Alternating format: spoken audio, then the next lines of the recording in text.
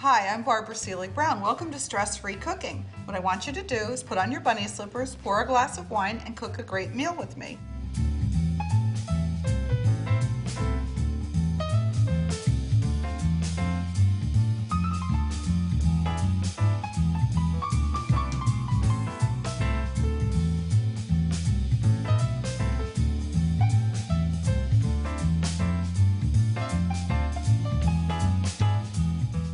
Before we leave Javits, one of the most important things that we need to do are talk about two terrific cheeses from the Veneto, Piave and Asiago. So I have two experts with me. Welcome, Nizio. Thank you. Thank you very much, Nizio Paganin, for telling me about Asiago, because Nizio is actually from Asiago, so that makes this very special.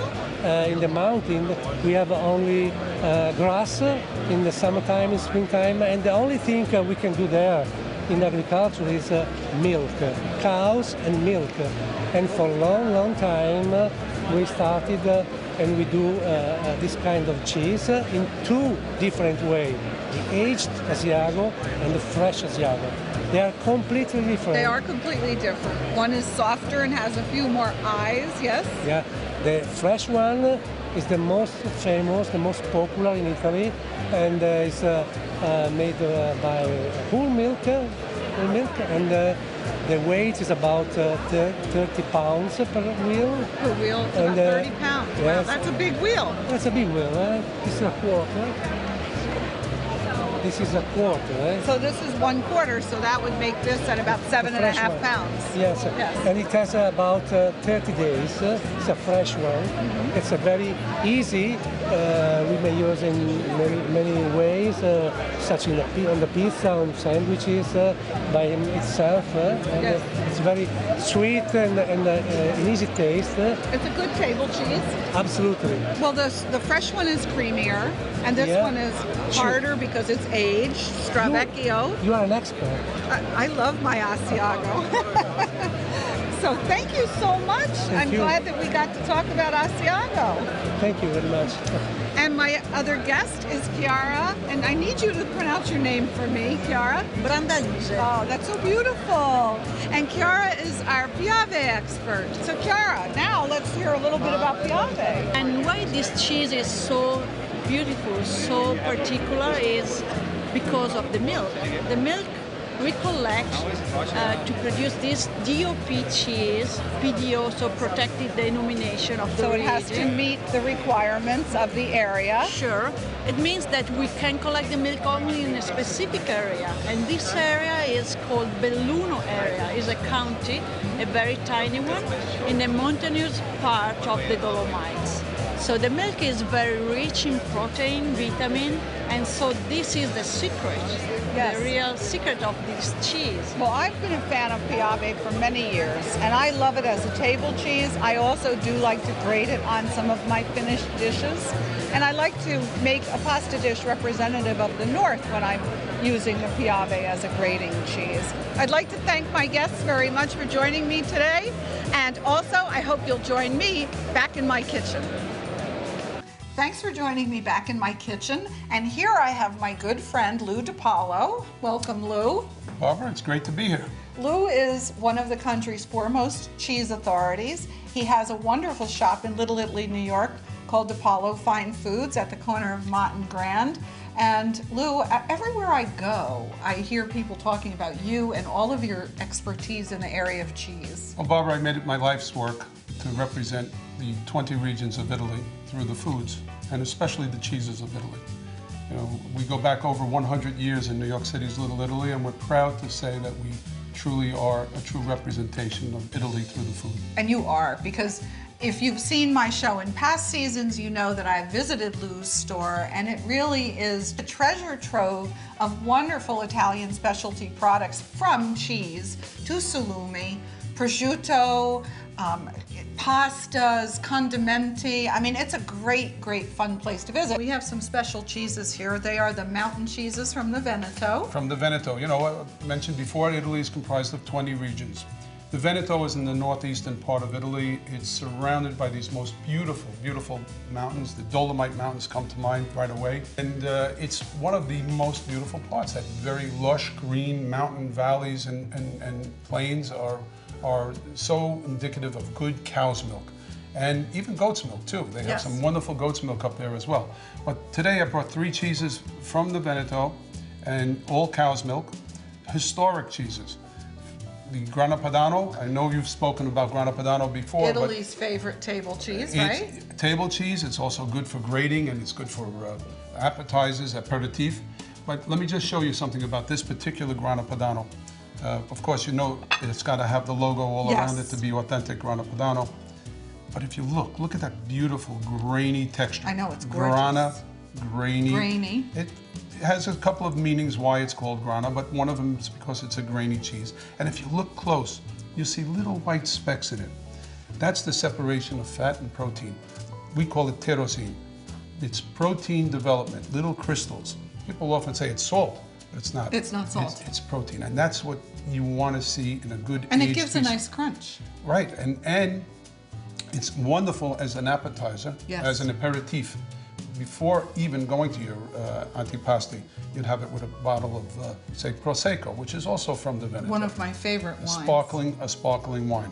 So, we often like to serve Grana Padano in its characteristic crunchy quality. Rather than slice it, So we take something with a take point, right, this cheese and spade that I got that's right, in Italy. and you'd want to break it up.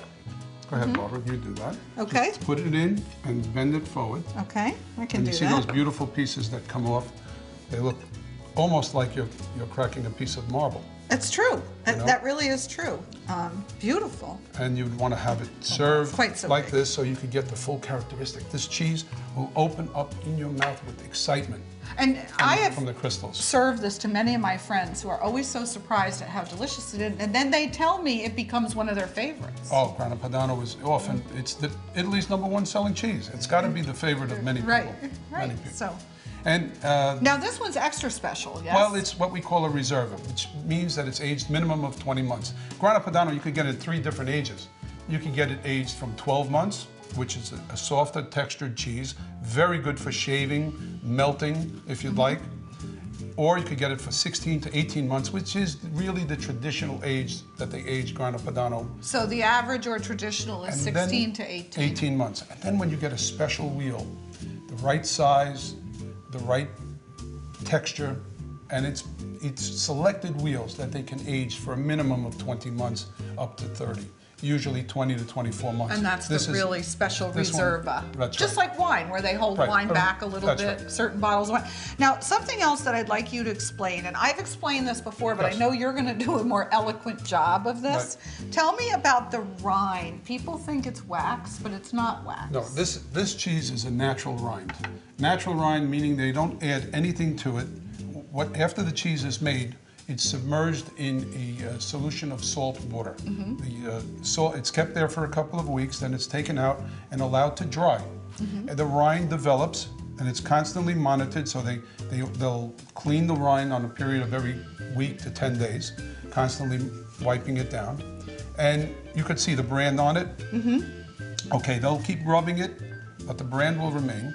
Okay, and then when you're using your cheese and you have this rind, some people want to buy only the rind. I love the rind. And I tell them, get the heart of the cheese as well. No, I just want the rind. And why do they want the rind?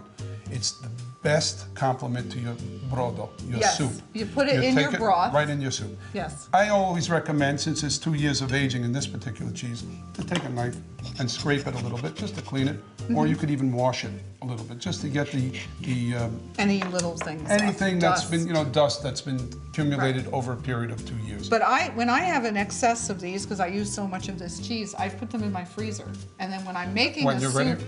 or a sauce or a stew, I pull them out of my freezer. And the treat, I think, is when I serve the soup and I put a piece of the softened, cooked rind in the soup, and everybody gets to have that extra special treat. The rind, it will stay better in the freezer because it will deteriorate just under normal refrigeration. So if you're going to keep it for an extended period of time, Put it in the freezer. It's not a bad idea. You know what, before we go on to the next cheese, could you talk to us about caring for the cheeses? Because if you buy a large piece of cheese for a party and you don't use it all, and now you're going to have it for a little while, how would you store that? Storing cheese, first of all, these type of cheeses are living, all right?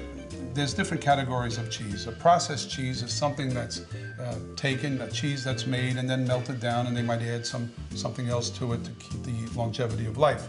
But in the case of a living cheese, it's constantly going to develop and age.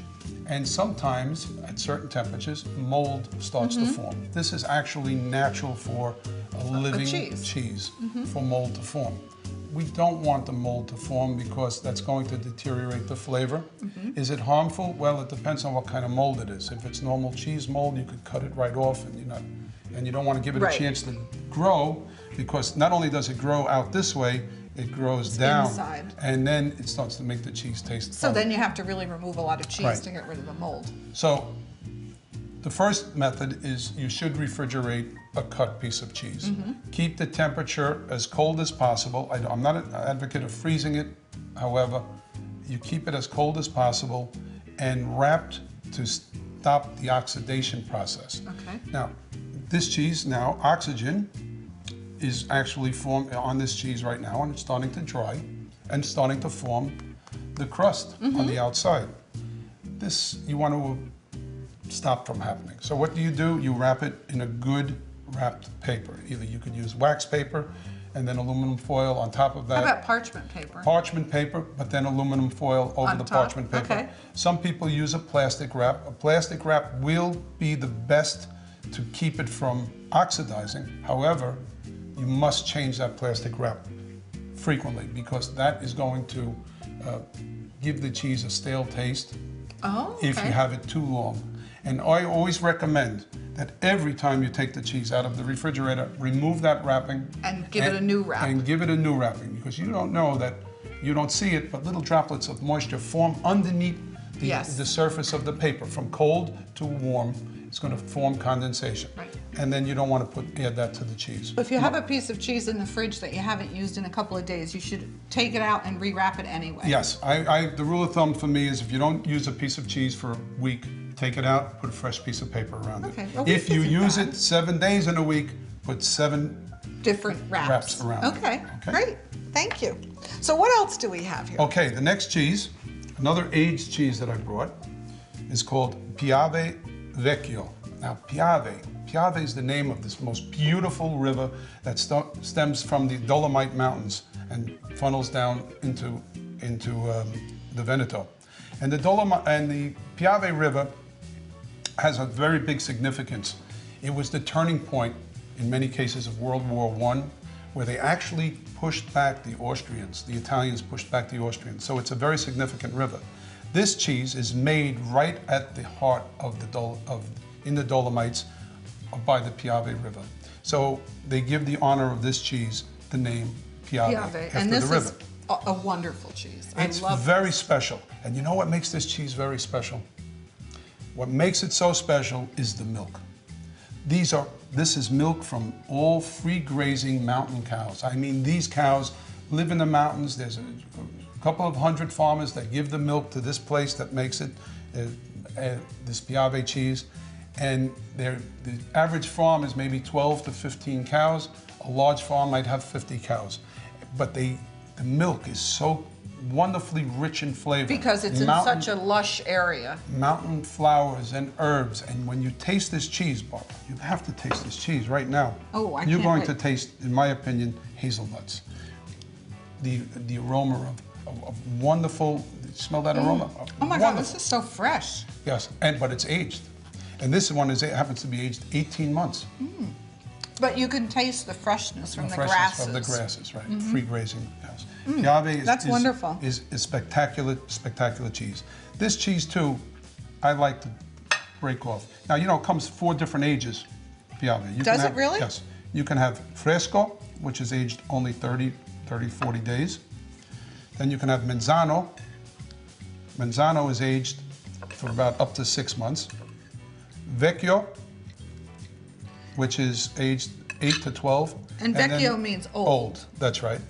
And Stravecchio, which Very old. this one is actually a Stravecchio. Oh, okay. And that one is aged 18 months to 2 This years. is amazing. Okay, so now we have 2 aged cheeses. One very grainy, one very rich, So we're- creamy, and full of We're mountain thinking flavors. about textures now when we're Right. making our That's right. cheese plate. I always like textures, different textures. And then finally, another historic cheese. This is called Asiago Pressato or Asiago Fresco. Asiago is a area in the northern Veneto, right on the border of Trentino and Veneto. And it's called the Piano di Asiago, the Asiago Plateau, where they also have free grazing mountain cows. And this is the fresh Asiago, aged only 20 to 30 days. Oh. You can get one called Asiago di Allevo, which is aged anywhere from 3 months to 2 years. But we already had 2 aged cheeses here. One a little bit So we're creamier. going with the fresher. That's right. And this is even creamier yet Yes, because it's younger. right. And I Right. use a different knife with this one here. And this I like to cut. So now we're not chipping this away. No, we're- this one here you would want to cut in pieces such as this here. And that's soft. I can tell Soft, just by the creamy. way you're Why cutting don't you taste it. a piece? I did a lot of work with Asiago. I made quite a few recipes with this Oh, for their brochure. This is a fantastic cheese to cook with. This is amazing. Fantastic. Well, one of my favorite cooking with Asiago is making what we call a fuso. And what is a fuso? Fuso in this area is like a fondue.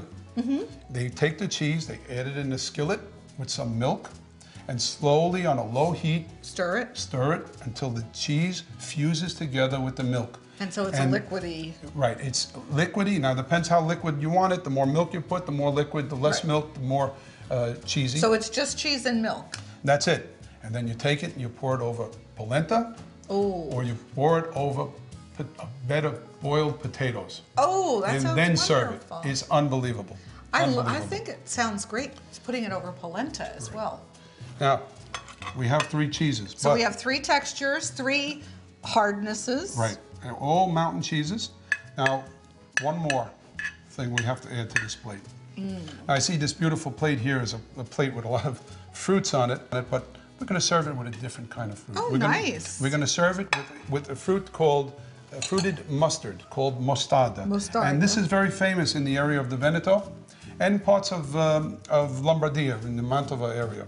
Mostarda is nothing but a spicy and sweet So mustard like fruit. agrodolce. Sweet and agrodolce. sour? Well, it's not sour, it's spicy.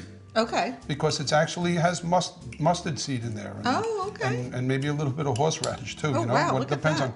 So these are different fruits. So you can have it in chunks, fruited pieces like this. Here's a peach, there's an apricot, some cherries. This one is a fig. So Right. would you serve that with one of these cheeses in particular? With all these cheeses it goes. Okay. Or this is in solid pieces of fruit, or you could have what we call a minced amount of mostarda. You see here? Oh, that's so Yeah, it's this is a a- mostarda. That's It's what we call a sauce. It's a mostarda sauce, and this happens to be the Fig? The fig. so okay. this would be the spicy, as sweet and spicy as Right, well. and if you want to serve it if you want to serve it in one piece and let people slice it off and have it together, that's one texture, and you have also the texture of it being a sauce. And then finally, if you want to serve cheese with something sweet, So maybe we- after dinner. after dinner, sometimes we serve it with some amarena cherries, black cherries. These are amazing. And this is your cheese platter from the Veneto, traditional. Beautiful. Okay. That is gorgeous. I'm just going to try the grana with the fig mostarda. Okay. Oh, All right. oh my God, that's so It's- wonderful. It's so simple and so special. Absolutely delicious. Thank you, Lou. Now, because we're a cooking show, Okay. maybe we're going to do a little cooking. And what I like to do is I like to make what I refer to as Italian macaroni and cheese. Everyone loves macaroni and cheese. Since I love my Italian cheeses so much, what I do is I take my favorite cheeses, I put them in my food processor and shred them, and then I make macaroni and cheese using those. So let's just do a really quick come on over here with Okay. me. Okay.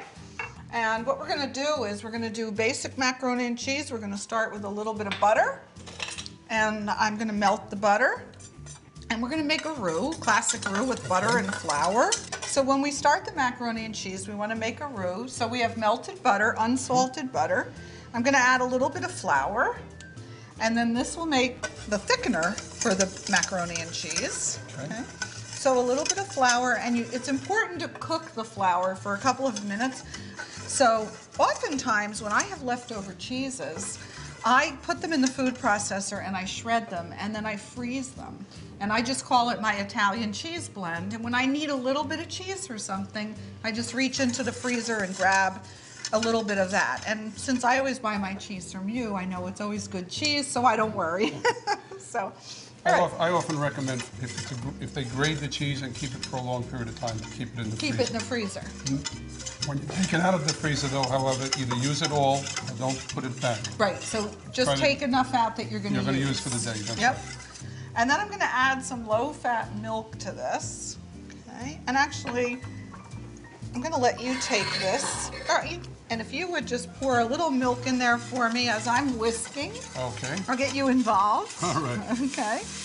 Keep going. Okay, and I want to keep whisking constantly. Good, that's good.